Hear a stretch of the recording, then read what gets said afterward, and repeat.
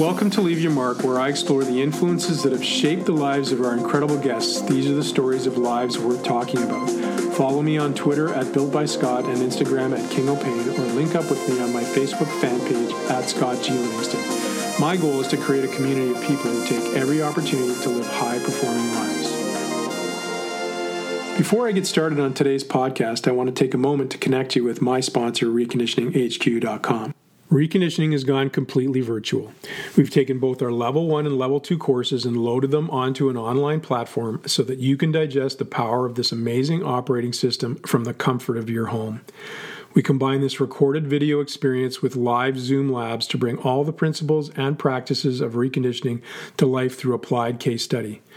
In turn, you walk away with how to best use this language of common practice to bring the worlds of therapy and performance together in one powerful approach that creates lasting change in your client's performance.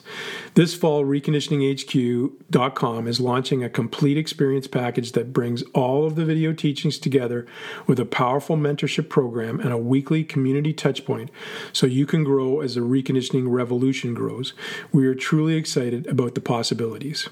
We believe that success in any venture begins with the right mindset. We know that the statistics for burnout in human performance are significant and that many of our colleagues face questions every day about personal fulfillment and living their best life. This is why we've started a landmark program for human performance professionals called Empower You. This program is all about crafting your best life, living purposefully, and enjoying the fruits of your impassioned labor.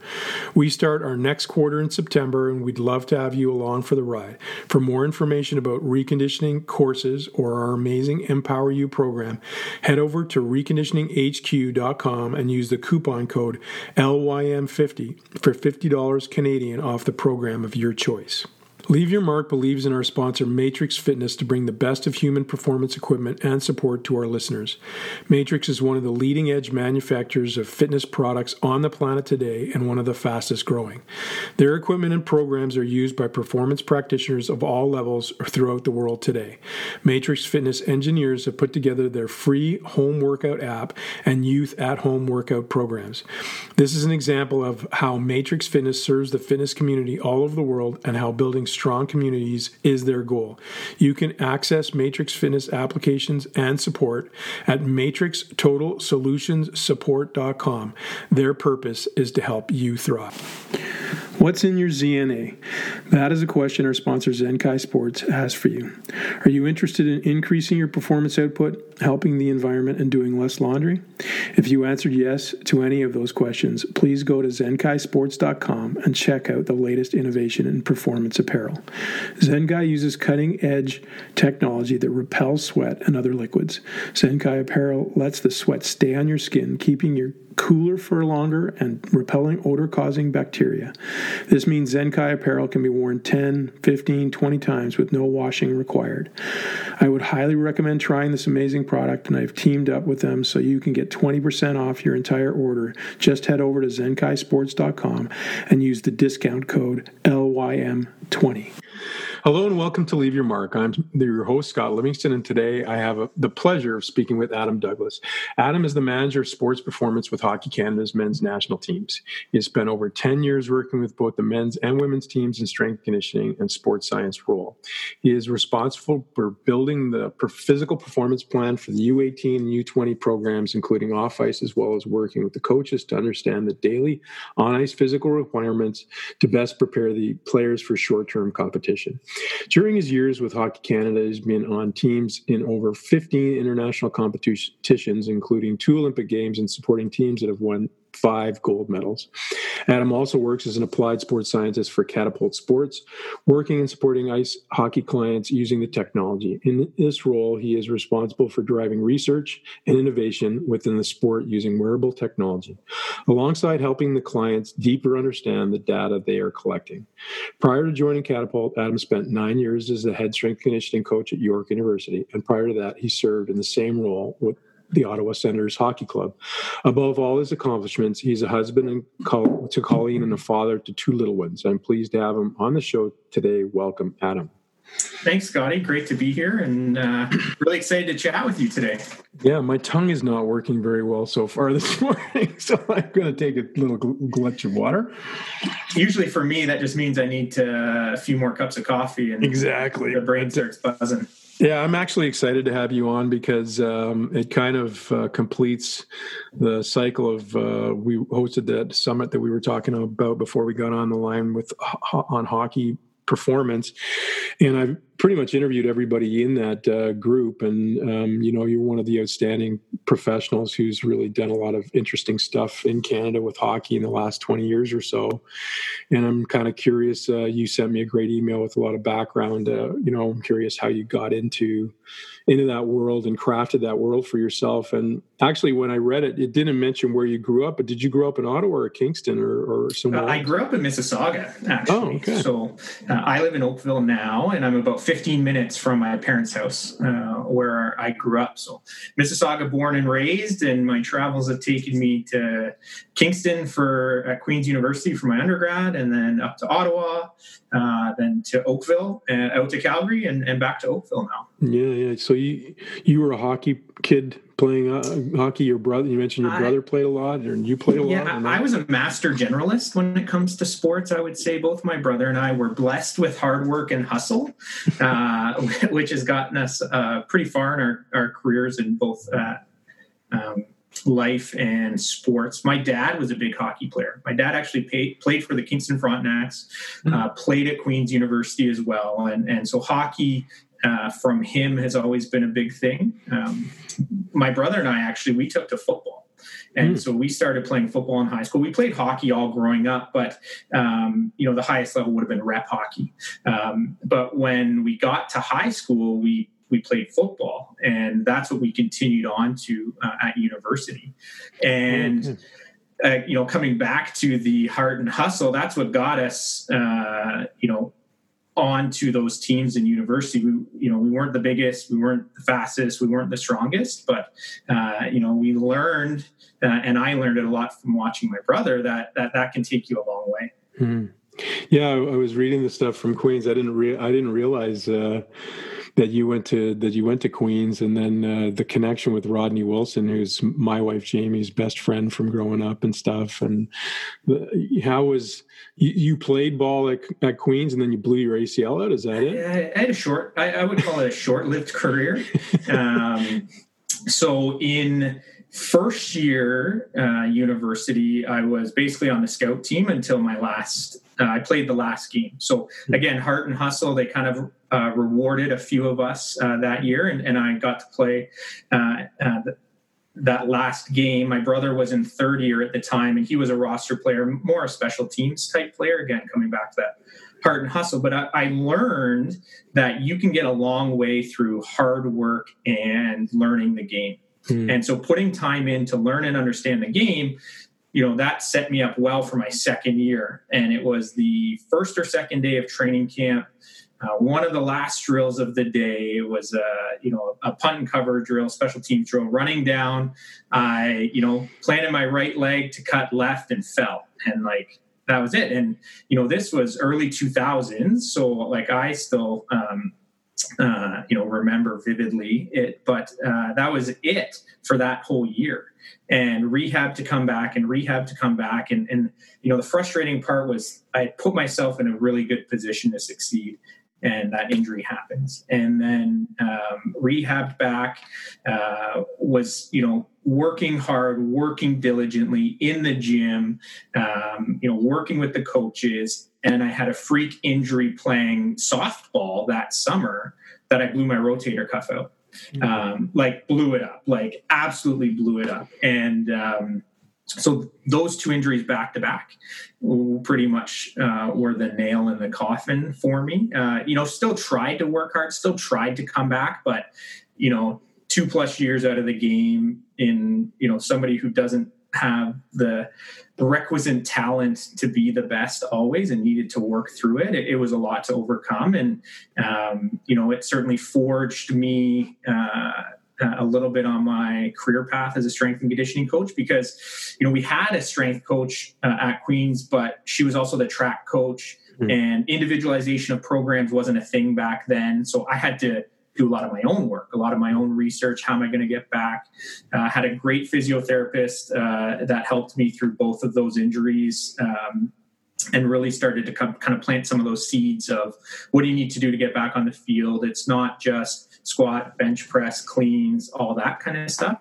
And then I figured, okay, if it helps me and I can't help my teammates on the field, I took a few under my wing and we started training together, and we formed a little bit of a training group, and they let me experiment on them. And, this is pre-internet, right? Like, we're talking early 2000s, the internet was there, but we were still researching in journals from the library. And so that kind of forged my path. And I connected up with Rodney. I think it was my third or fourth year. Must have been my third year. And I remember distinctly sitting in his office, and you and Jamie came by, and he introduced me, and you were with the Habs at the time. And, the work we did with Rodney was great because he was just starting kind of getting into that athlete training model. It was still so new back then. And so working with Rodney at that time as an undergrad student, I was doing personal training with him because he was still running kind of the fitness lifestyle side of things. So I was getting some coaching hours. We weren't calling it coaching back then because it was just training. And we were training people, and him and I started to kind of work on this athlete concept and that complete athlete. What does that look like? And so that was kind of my first opportunity at Queens to experiment and kind of dip my toe into the athlete training waters. So were you in a sports science degree at the time, or did you have to sort of shift your educational process? It was so at that time it was physical and health education, which is now the School of Kinesiology. But for me, like, we're a Queens family. My parents went to Queens. My older brother went to Queens. So I went to Queens.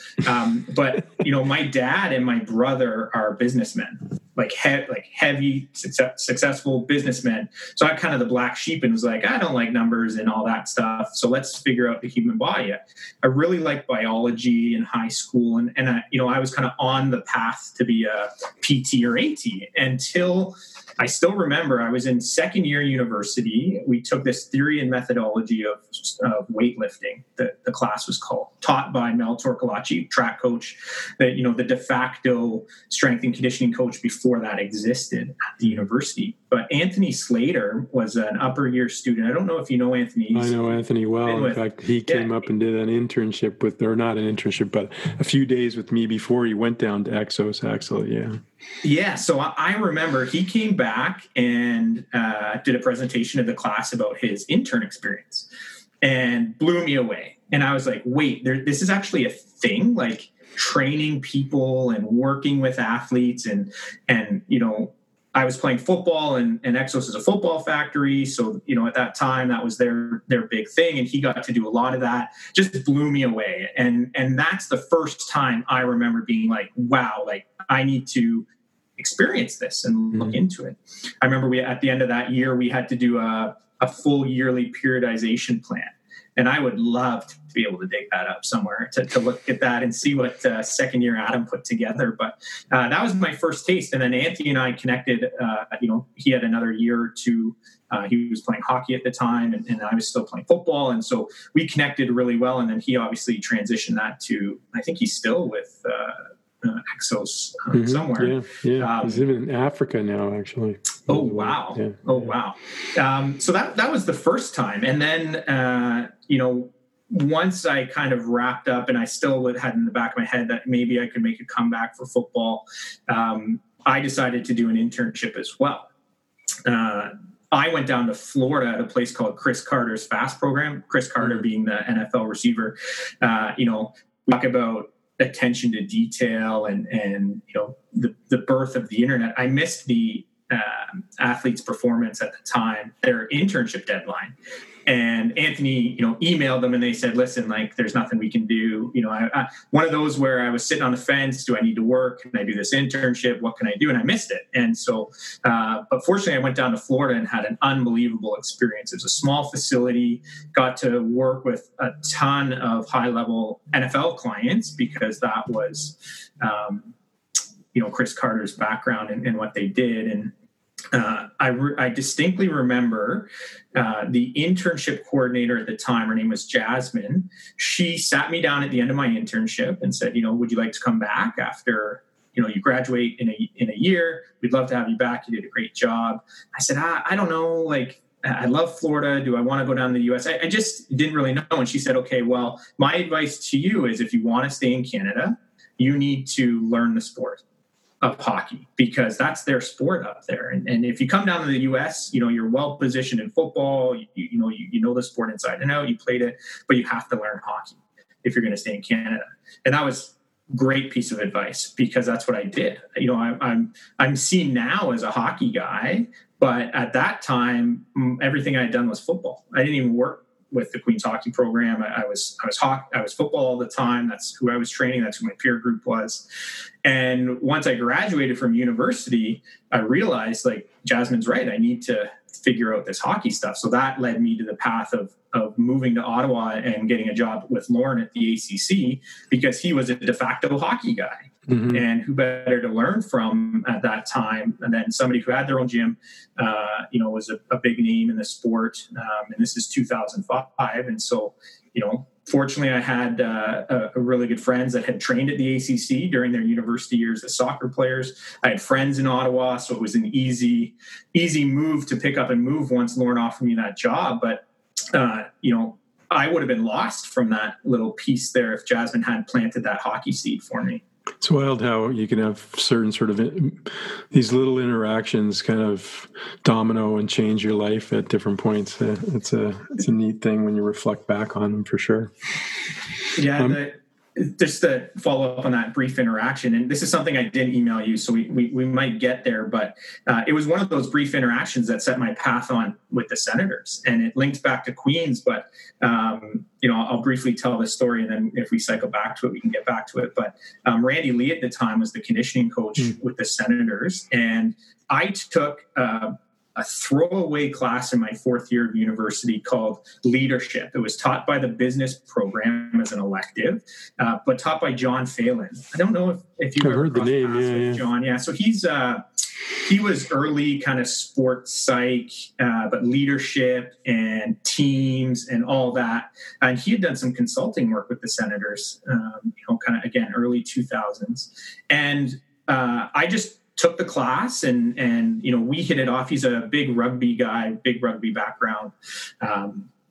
But when I first met Randy, I remember him coming in the gym because Lauren was working with Wade Redden and Alfie and a bunch of the Sens guys during the summer.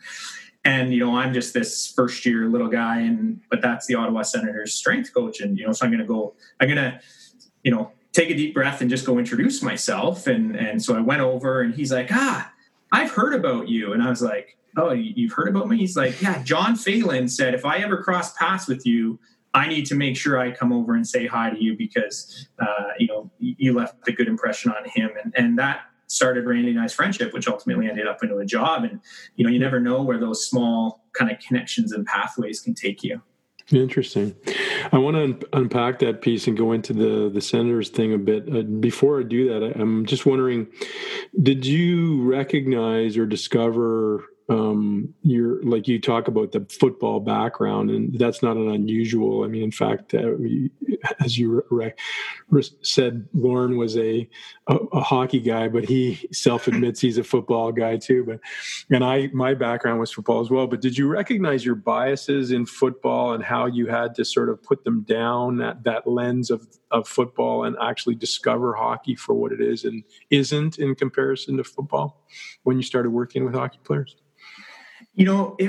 Yes. And at that time, this is almost 20 years ago now, the world of training was so different too. And it was still just discovering itself. So I feel like I've kind of discovered and modeled along with it. Mm-hmm. For me, I still, when I'm training athletes, for me, strength underpins everything. And that's probably still taken over from my bias of football. But even for hockey, I want my athletes strong and I want to build that base of that pyramid of strength for them before we get to the higher training qualities, because, strength wins so much and strength helps overcome a lot of things. And you have to shed that football side of things if you want to be successful in hockey, I think. Matt Nichols, another great example. He's a self-admitted football guy that's gotten into hockey, and it helped. But at the same time, especially when I was still at the ACC, I was still developing my toolbox so much that you could take some stuff in, put some stuff in. A lot more of the single leg training that Lauren was doing, a lot more kind of that balance and stability work. We had never done any of that. Military press, bench, squat, clean, snatch, like that's the programs I had done from a football background.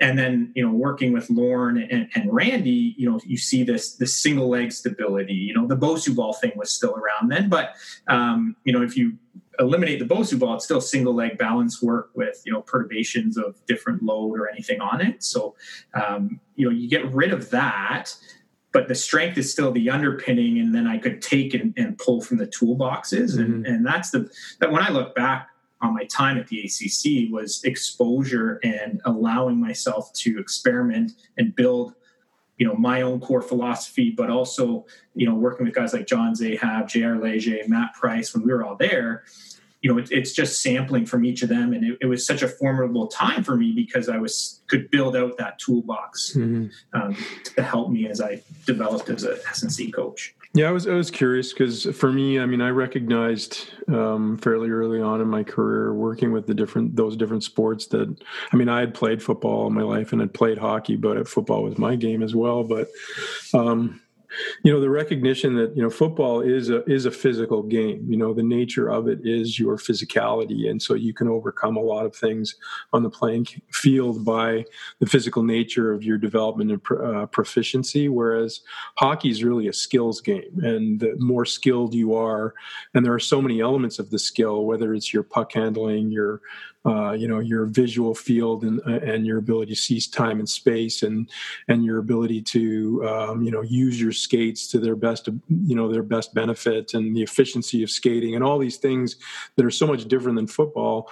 And I recognized that it was less a physical game and more of a skills game. So that for me connected me more with understanding how much time on task had to be effectively aligned with the training those things. Whereas a football player, you really can sort of say, okay, they're going to train 6 days a week, heavy duty training in the off season to be prepared because that's the physical nature of their game. Whereas a hockey player has all these other elements that they have to prepare.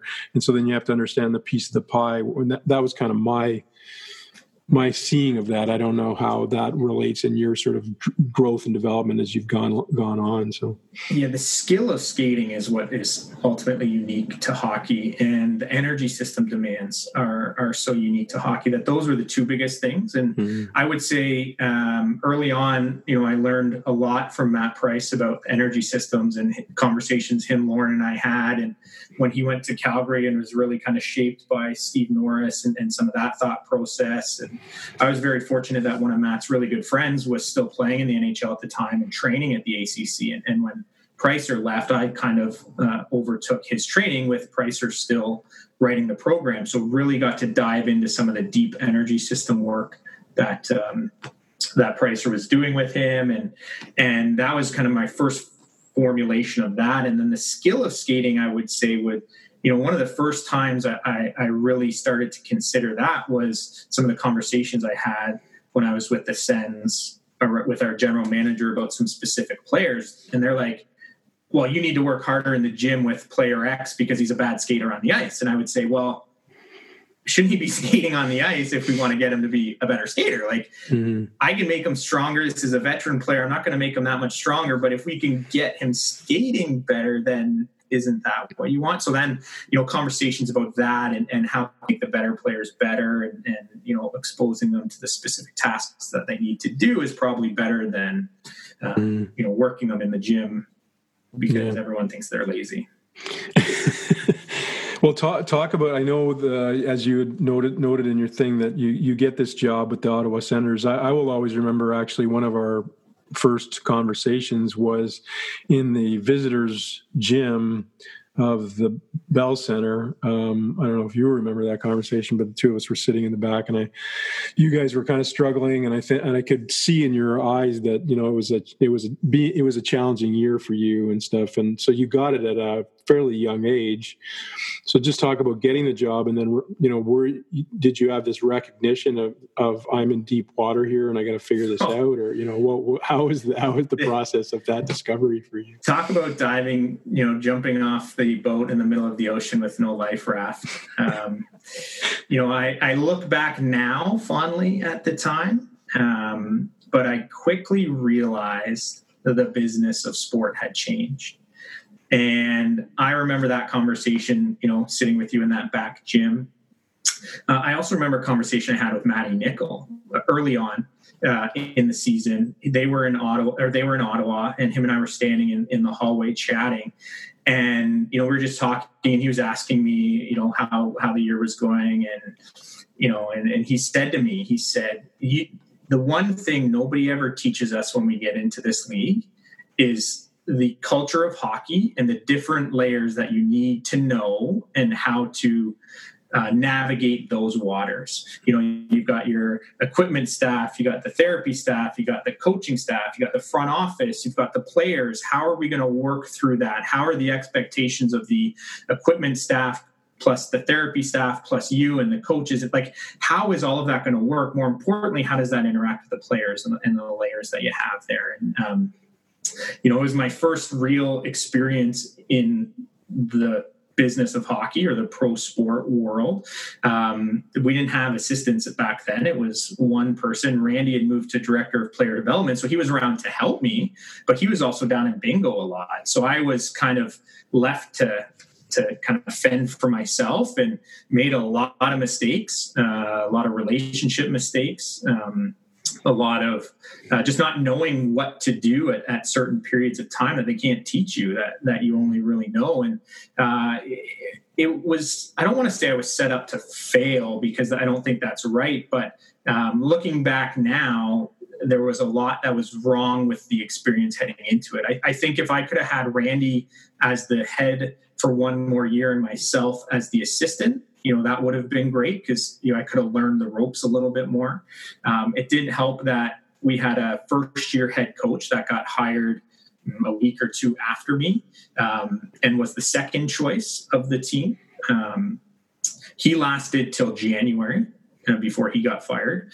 We had an aging roster who had been in the Stanley Cup Finals 2 years prior. So there was still kind of that Stanley Cup hangover, people thinking we were better than we should have been. If the expectation was we are not going to be very good this year, we need to build up. But that wasn't it. They were still trying to chase the tail a little bit and chase the high. The new coach coming in was not a people person. He communication wasn't a big thing. And my biggest takeaway when I look back now in the teams I work with Hockey Canada, I stress the value of communication to all members of the decision makers and the need for that, because we didn't have it. I would hear things as people were kind of talking either in the gym or past my office or whatever. We'd have a workout plan. We wouldn't play very well. The coach would come in and he'd scrub the workout off the board and be like, "You guys aren't working out. You need to go home and think about what we're playing." And we're like, wait a second. And so I'd be sitting in the gym waiting for everybody. And one of the players would pop their head in and be like, "Coach canceled workout tonight." And I'd be like, "Okay, I'll pack up everything that we have set out." And, so it wasn't a great environment. And even when this new coach came in, I vividly remember it was our first road trip with him. We were going up for like one of those 4 or 5 day swings that we're blessed with in the Eastern Conference. And we were sitting, so when you pull up to the airport, you park in the private hangar, and they have those like Mercedes Sprinter vans to shuttle us to the terminal. So I got there first, and there's 3 rows of seats. So I get in and I climb to the back, so people aren't climbing over me in their suits and everything like that. So I'm sitting there, we're waiting. He gets in next, and he goes to the front row of the 3-seater and stares straight ahead. And I'm like, "Good morning, like, how you doing?" He's like, "Good." Doesn't turn around. And it's him and I. And I remember I'm like, okay, Are you excited? Like, first trip, like, I'm just trying to spark conversation. He's like, yeah, stare straight ahead. And I'm like, okay, there's two of us here. You've been here like 3 days. You were going on a road trip. Where's the conversation? Where's, so that didn't, start and end well for me, I guess. I remember, season ends, we didn't make the playoffs, and we're having our exit meeting. So we do all our exit meeting with the players. We've been working on individualized programs for the guys in the summer, which was new because at that point it was just booklet after booklet that would get released. But, I wanted to individualize things with the guys that we felt needed it. And so I was working on all this stuff, did all my exit meetings, coaches meeting with every staff member. And I was last, and he keeps putting it off and he keeps putting it off. And in my head, I'm like, this can't be that good. He was going back to Alberta or BC or wherever his summer home was. And he's like, yeah, we got to do it. We got to do it. And, so he was sitting in his office, and I'm basically sitting in the video theater waiting. I've got nothing else to do. All my meetings are done. And I'm just waiting and waiting. I pop my head in. I'm like, hey, can we, have this meeting? I know you got to leave. He's like, yeah, I got 5 minutes. And he sits me down and he says, Adam, I'm not too sure about next year. I only had a 1-year deal. Again, a mistake that I made at the time was only signing a 1-year deal. But so my contract was expiring. And he's like, I don't know about you. Like, you're young, you're 26, and here you are in the National Hockey League. So I explained to him, and I'm like, it's a different career trajectory for strength and conditioning coaches versus head coaches. He's like, I just turned 40 and I just finished my first season in the National Hockey League. You haven't ridden the buses like I have. You haven't put in your time. It took me, 26 years or whatever of coaching to get where I am. And here I am, and here you are. And I said, it's different. Like, I know I haven't done it, but, I've got the experience. I've worked with the players. Here's all our stats of, how our team, even though we didn't get the results on the scoreboard, X number of players played 82 games for the first time of their career as veterans. We got buy-in for individualizations of programs. We bang, bang, bang, bang. He's like, I don't know. I got to go. And so I'm like, okay, didn't hear anything. Get a call from him. Maybe a month later, we'd been training guys, we'd been rehabbing guys at the end of the year, and he called and he was jovial. I was like, wow, he's decompressed, he's had a chance, he's chit-chatting, and he goes, is everybody set up for the summer? And I'm like, yeah. He's like, okay, great, I got to go, click. I'm like, oh, okay. Walk in the next day, and, Brian Murray, bless his heart, great man, called me into his office and said the head coach wants to make some changes to his staff next year, and you're one of them. And I was like just devastated. Here I am, thought the call the day before was great with them, had all of our summer plans, and that was it. And talk about the rug being cut out from under you. I was 27 now. This is the first time I've ever probably failed at a lot of things, and something this big, which had been a career goal. You think you've made it, you're in the National Hockey League, and bang, done. And, but I decided at that point, I was going to help whoever was coming in. So, Randy, helped a lot. They hired Chris Schwartz to come in not too long after you. I went back to Scotiabank at the time, sat down with Randy and Chris and went through everything with them. And, Tim Murray was the assistant GM. He walked by at the time and kind of called Randy out and was like, didn't we fire Adam? And Randy's like, yeah, but here he is. He's come back and is helping Chris with the summer. And they were like, oh, like that's good. And so, I was determined that, it's like anything, you never want to burn bridges, but like to this day, Schwartz is a good colleague of mine. And I didn't want to burn any bridges. Like I understood enough that it was a situation out of my control. It's still gut-wrenching, but it helped formulate the rest of my career. And I look back on that time now as it was a cool experience, a cool opportunity. It was a goal of mine to work in the National Hockey League.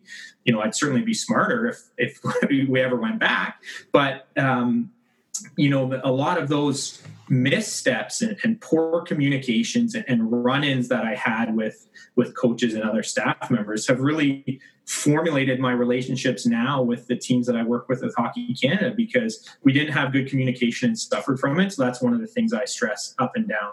How cohesive can the backroom systems be to help support us? And that's what we focus on now with Hockey Canada. I love it.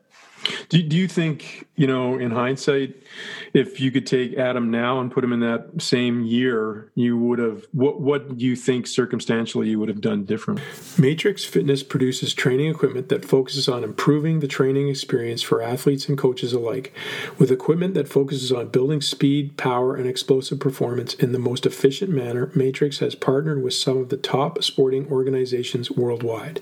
As a global brand with local support, the Matrix Performance team assists their customers with solutions, research, and training protocols so coaches can focus on what they do best, help athletes prepare for competition and get better. Follow them on Facebook and Instagram at Matrix Fitness Canada for the latest updates around the success stories that document what makes Matrix unique as an equipment manufacturer. Totally different. Number one, I'd be more confident in sticking up for kind of my expertise in my domain area. At that time, I just deferred a lot to the coaches because that's what I thought. The first time the coach wiped that workout off the board, I should have gone in and said, listen, you can't do that. It took 5, 10, 15 times for me to go in and say, what's going on here? And our guys need to work out. They don't see workout as punishment. He was coming from junior hockey where workouts were punishment. And so, to stress to him that these guys like working out, like they know they need to do it for their career. So let's continue that. So that would be a big one. And that's one of the things that I tell a lot of younger coaches is as you move up, it gets harder to work with coaches just because, it's a business. And so everyone looks out for number one. So I would be stronger in my convictions a little bit. The way I managed some of those assistant coaching relationships, we had some former players. I would have leaned a little bit more on kind of those early retired former player assistant coaches more. I had a great relationship with our leadership group in Alfie. But my voice was muffled. I remember, when they chose to make the coaching decision, they pulled everybody into the locker room and, Brian addressed the team and said, this is what we're going to do. We're going to bring up this other coach. We've canceled practice, but we're going to work out. And so I said, okay, guys, let's go in the gym. We'll keep the energy high. We'll do a good workout and we'll get out. And, Alfie joked, wow, Adam, this is the first time, we've heard you tell us what kind of what the direction of the day was. And so I took that as, I have to speak up more and I can't just rely on the plan and those guys showing up and then talking to them when they're in the gym. And so that would be a big one. It too is just, owning that process a lot more and just the value of the relationship with the coaches, I guess all staff members, but, certainly in hockey, the cross appeal of physical performance and the coaching staff is huge. And, they still control a lot of what we do, but being able to help and assist them, coaches coached and the trainers trained at our time when I was there. And so the whole high performance mentality and that high performance model is what I would definitely try to bring in. And it would have improved that culture so much. Mm-hmm. So you kind of bounce back from this and take a role at York University. This is after Lidstone leaves? Are you replacing Steve or is it? Yeah, there was one guy between Steve and I at York. He lasted 1 year. But so again, we go back to, kind of those small moments that can impact. So when I was at the ACC, we trained Katie Weatherston, who was a national team player at the time, was on the 2008 Olympic team for Hockey Canada. We were one of those kind of approved training facilities. And so I started working with her. Hockey Canada, feedback got back to Hockey Canada that, I was doing a good job. And so they invited me to one of their camps. And it was a knowledge share. It wasn't an on-ice camp, but they brought in myself, Steve Lidstone, Doug Stacey, Dave Humphreys and Mark Powers as a skating coach. And it was basically like, and Jason Poole at the time was leading up the strength and conditioning for the women's program. It's like, how can we be better? What do we need to look at? And how can we be better? No idea is a bad idea. Let's talk training. Let's talk skating. Let's talk everything. And Steve and I hit it off. And we've been friends ever since. That would have been 2007, I believe. And great friends and colleagues ever since. But he had just left to go to Mac. I had just accepted the job with the Senators, so I was just leaving. But I went to a camp out in Calgary, and again, Steve's there, Jason Poole was there, and again, we hit it off and worked closely together. And when I, lost my job with the Sens, my dad, as a businessman, was like, "We got to network again. Like, we got to get you going." I would have taken anything at the time, but the opportunity to work in this CIS U Sport area was intriguing. So I talked to Steve. We had stayed in contact throughout that year. And he was like, "Listen, the guy who they had hired for me at York was just leaving. I can kind of get your name in there." And fortunately, another member of the panel was Dan Church, who's the women's hockey coach, but he also was one of Hockey Canada's coaches. So, kind of through Steve and Dan had heard from Hockey Canada, kind of, who I was and that sort of thing. I, interviewed well, did the practical piece, everything, got the job at York, a lot of it thanks to Steve and Dan and Hockey Canada. And then at that time, I started back at York in 2009. So right after right around that same time, I reached back out to Hockey Canada. Mel Davidson, has been a great mentor of mine over all these 10 plus years. I reconnected with them and started working with their women's program again, also through Dan at York. And so now I had left Ottawa. We'd moved to Oakville. My wife and I, there's nothing like getting fired and getting married and moving cities in the same summer. That was a big summer for us. And then so, between Steve and I, and now Steve is at Mac, I'm at York, and I think at that point we're the only two full-time S&C coaches in the OUA for sure. There are a few guys that were kind of blending, like Rodney was blending that lifestyle and S&C piece, but our two portfolios were this. And I leaned very heavily on Steve for that first year. I started my first day at York was the first day of classes, so September, the after Labor Day. And I remember going in and being like, "Okay, I'm here. Like, what do I do?" They're like, "Basketball team showing up at 12. They want you to test them." I'm like, "Okay, here we go." And fortunately, we didn't have any kids at the time. Actually, my wife was still living in Ottawa because, we were selling our house. She had to finish up her teaching contract till Christmas before they could get somebody in to replace her. And so I worked and built that program, and we started with like 3 teams, and then over the years had grown that up to, I think 13 was our peak at one point. And fortunate to be able to hire assistants, work with lots of good students. I was never able to build the program that Steve was able to do, just from logistics were different. It was different environment at York, but still very proud of what we were able to do over the 9 years that I was there. Mm-hmm. I did the opposite of you. I got divorced, fired, and moved cities in the same year. So, there's a talk about stress. There's a lot of stress there. I want to get into I'm really interested in the unpacking of the Hockey Canada piece in different ways. And rather than kind of going through the litany of years of, the technical that you delivered, what I'm curious about is what you recognized maybe early on, or it took a while for you to recognize the difference between, call it tournament play and tournament preparation and big event preparation, which is really what Hockey Canada is about, versus the sort of seasonal preparation of the National Hockey League or the college sports programming, where you have sort of this dedicated off season. Everybody trains for their 82 games, their 24 games or whatever. they're different animals, and they have a sort of a different cultural romance or non-cultural romance in some sense about the things that you do or can do. I'm just kind of interested in what you recognized right off the bat, and then over time recognized as really different and had to adjust the way you thought or worked with that kind of tournament play mentality. Yeah, I would say there's two big things. Number one, you learn very early on, and it's drilled into you from a Hockey Canada perspective, that there's one medal that we win, and that's gold. And so that frames everything that we do, from the opening meeting to the way we plan our warm-ups and cool-downs, to the way we interact with the coaches, to the way we want the athlete to succeed. It's to win a gold medal. And, everyone says, oh, you lost, but congratulations on the silver. That doesn't sit well with us. And that's and everything from a Hockey Canada perspective is driven to win.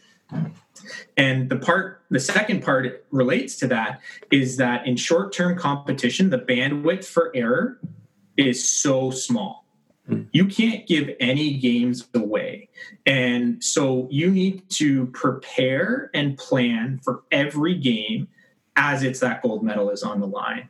Because certainly, on the women's side, you can argue that it's a lot of the time is a 2-horse race, but a lot of those other countries are coming up, and you see the bandwidth for error when it gets missed. Last year in the women's worlds, Hockey Canada won a bronze, and we lost the semifinal game to Finland. And so the margin of error is so small, and especially even more so on the men's side with our World Junior program. You look at this past tournament that we had, we were like the division of death, right? It was US, Canada, Russia. And there's no margin of error there. And we were actually just on a call the other day looking at this year's tournament, and we are in the other pool now. The tournament of death is Russia, Sweden, US. If you come second of our pool, you're playing one of those top teams. Mm-hmm. So we need to win our pool, which, Finland is one of the other top countries in that pool, but it's not going to be easy. It's not going to be easy. And you lose that. If you come second, you're playing one of those top nations. So Canada versus any one of those top three is going to be a good game. And you lose that, you're out. It's quarterfinals at that point. And that's what happened to us the Vancouver year. We lost to Finland in that quarterfinal game, which was a wild game, but we still lost and we were out, which isn't good for us. So everything needs to be framed that every game is a gold medal game. There's nowhere to slip. You can't take nights off like you can in the National Hockey League or in some of those other leagues.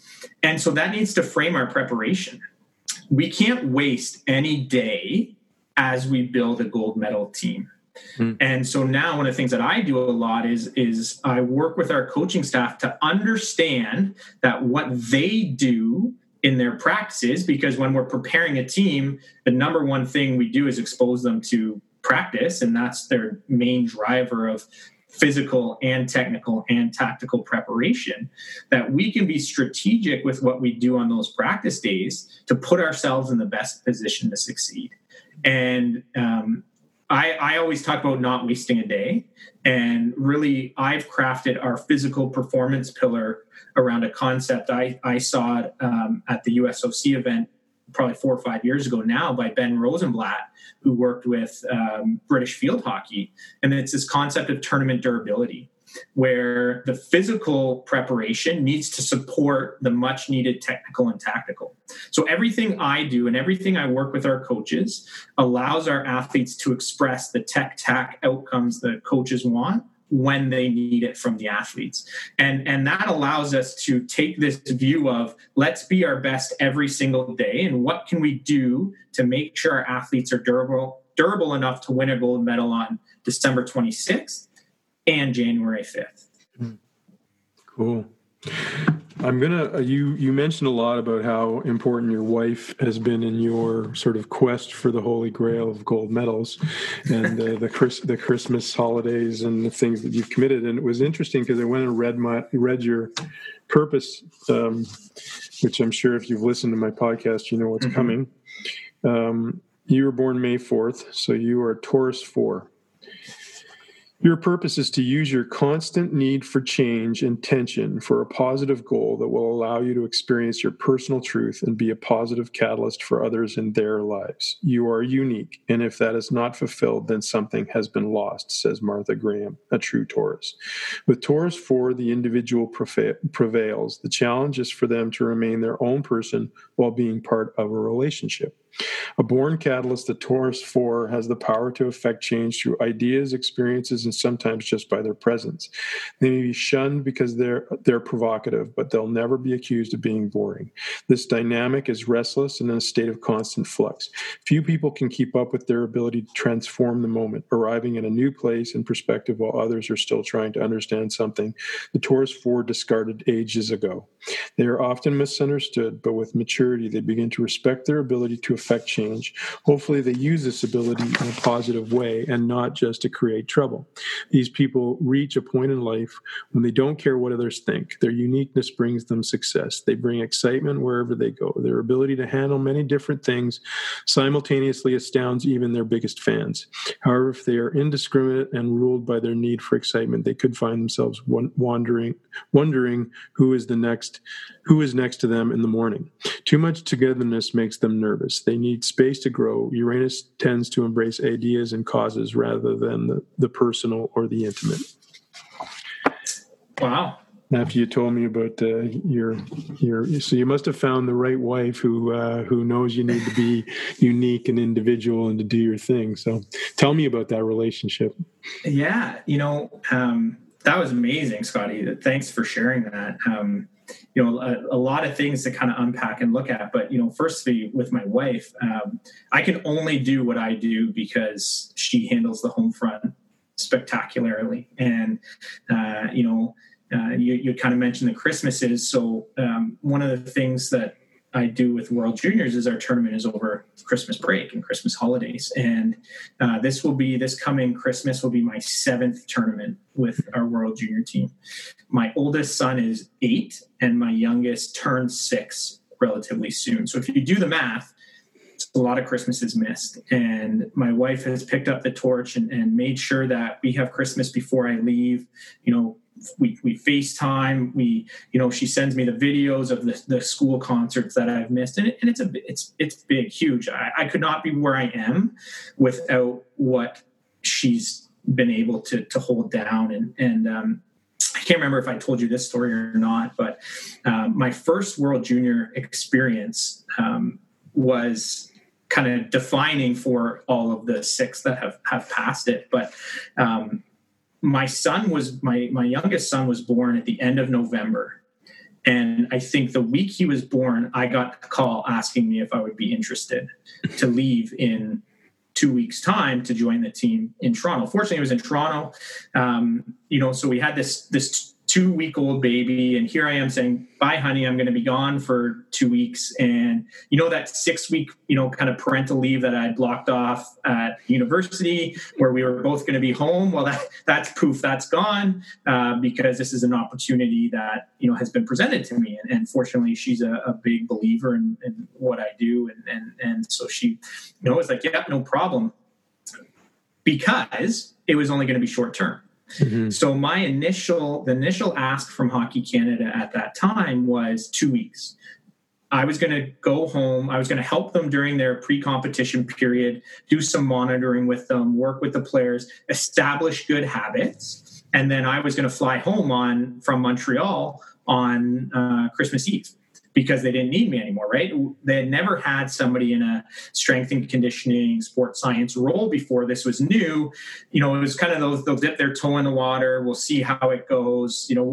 We'll keep you a little bit. So we had this end date. So my wife is like, yeah, you can go. You'll be home before Christmas. No big deal. It'll be a good opportunity for you. And, we get there with Hockey Canada, and Kent Kabelka and Doc Auld, who work with the Calgary Flames now, they were like, yeah, this is new. They were veterans of the World Junior experience. And they basically said, keep your head down, do a really good job, and we'll see if we can keep you for the whole tournament. And in my head, I'm like, that's really cool. I don't know how that would go over at home because I just left my 2-week-old But hey, you know what? I'm a giver. We'll give her and we'll see what happens. So I distinctly remember we were now in pre-comp in Niagara, and I live in Oakville, so like an hour away. And Bruce Hamilton, who was our general manager at the time, pulled me into the room and he said, you're doing a really good job. We want to keep you, but you got to go ask your wife. And I'm like, no, I want to say yes now. And he's like, no. As a lifelong hockey man, you need to go ask your wife. So they gave me the night off. I borrowed one of the team cars, drove home, sat down, got to hold my baby, and then was like, so you know how I was planning on coming home at Christmas Eve? Well, they've asked me to stay. And she looked at me and goes, so I'd been with Hockey Canada now on the women's side for a while. And she looked at me and goes, are you going to win? And I'm like, yes, we're going to win. And she's like, okay. We'll make do. My mother-in-law came down and spent almost that whole month that I was away with them. My parents live 15 minutes away, so it was a very much a community-based time. And fortunately, we won. That was here. We had Connor McDavid and Max Domi and Anthony Duclair, and we had a stacked team. And we ended up beating Russia in the gold medal. And, one of the nice parts is if you have success, they don't necessarily just let you go after 1 year. So now I've been, 7 years later. But, the story that doesn't often get told is I remember driving to the Bell Center because that tournament was in Montreal that year. And, I was calling to check in. It was Christmas. And my wife was like, I can't talk right now, Christmas morning. And I'm like, okay. She's like, I'm actually taking Cole, our youngest, to the hospital. And I'm like, oh my gosh, like you're taking him to the hospital. What's going on? Well, he's just, his breathing was raspy and he just had a cold, but now he's 3 weeks old. So I'm talking to, our team doctor and he's talking me down. And my wife's like, don't come home. Like it's Christmas Day. You got practice, tournament, everything. And so I always joke now, tongue in cheek, I will never win a Father of the Year award because my wife spent that Christmas not too long at the hospital, but she still, reminds me periodically. But this is a person who has moved over and back across the country. She's a teacher, which is fortunate, but she was able to take 6 years off through, union leaves and all of that and time built up to spend at home with our kids. And, we could not have done any of that without her sacrificing a lot of that. And she loves being at home. She's an amazing mom and lets me, kind of do everything that I do, spending a lot of time working on my academic stuff and schooling for 7+ years and graduate work. There's stuff she needed to keep up because I had work that I had to do on top of my job at the university, which is intensive coaching, plus my Hockey Canada job, which is intensive travel. And, her and I talk now and we look back on everything. And during this COVID period, we were joking and we were talking. We think this is the longest consecutive time I've been home since 2013. Wow.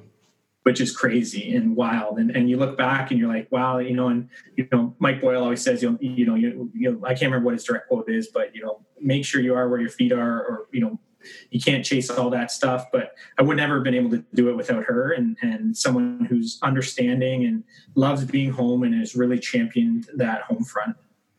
So what's your love affair with and what you do? Like when you look at who you are and who you become professionally and what you do, and obviously you have to sacrifice numerous things in order to be able to do a master's and a PhD and work for Hockey Canada and do all the things that you do. Like, what are you in love with that keeps you going when things are a little bit more difficult than? I love the team aspect. And, I remember that's one of the things that I really loved about the job with the Senators, because you're part of that team. You're in the heart of competition. And I remember when I left that and was working with the university, I didn't have that. And that was one of the reasons why I loved getting back in with Hockey Canada, is because I had that team concept again. The interaction with the athletes towards a common goal, which is that gold medal, working with the coaches, working with the support staff, and over the years cultivating those relationships with people. I have lifelong friends through the sport of hockey that I value their friendship so much. One of the things that we've done during this COVID period is there's been a group of us, therapists, equipment managers, and me. I'm kind of the black sheep of that group, but we have a standing call every Wednesday night just to check in with everybody. Some people are older, some people are younger, some people have different family situations where they're by themselves. And so collectively, we started this Wednesday night group, and it's just a Zoom call, but we check in from all over the country and just to check in on each other and say, hey, and what's up. And so being part of that team for the greater good is I think what continues to drive me. And,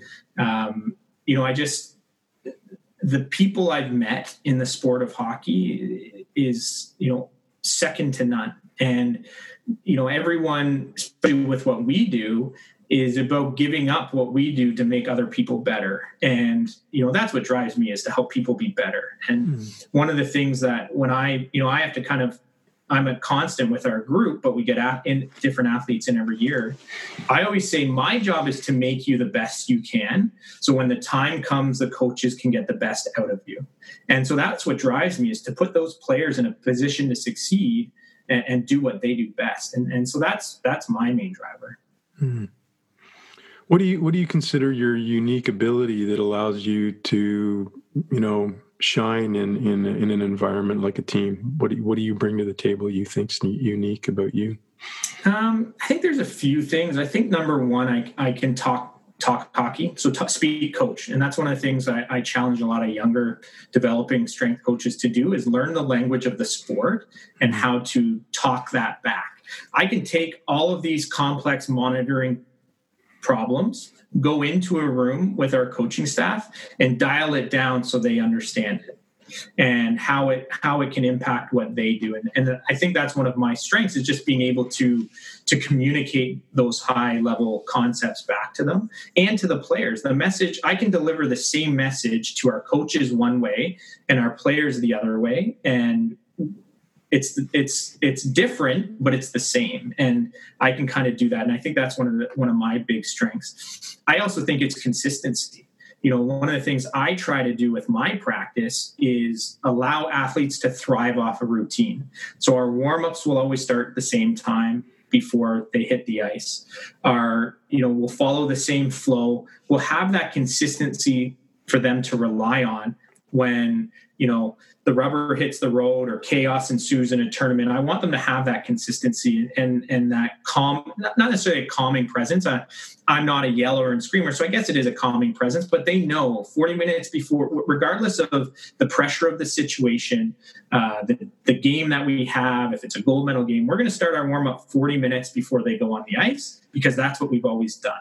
And so, whatever they need to do, whatever headspace they need to get into for that, we're going to help them start their preparation of the game, regardless of when it is, it's going to be that. And so we're trying to impose, what I do into this routine base, so it's not all over the place. And I think it's stabilizing too, because I've done it now for 10 plus years, but 7 on the men's side. So coaches can be like, okay, you're going to do this. Let's build the rest of our stuff.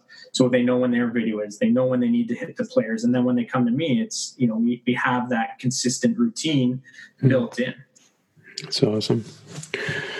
Well, an hour flies by when you're having fun conversations. So this has been, it's been great to unpack some of your life, and that's my selfish benefit of doing the podcast, is to get to know the people across from me a little bit better. So, no, thank you, Scott. I really appreciate it. I'd love if you could send me that quote, that stuff that you were reading there. That was, you talk about the uniqueness, and I had a little chuckle in my head when you'd mentioned that uniqueness part. I was like, yeah, you ask my wife or you ask my mom, certainly they'll both agree with that statement, that I bring a uniqueness to environments.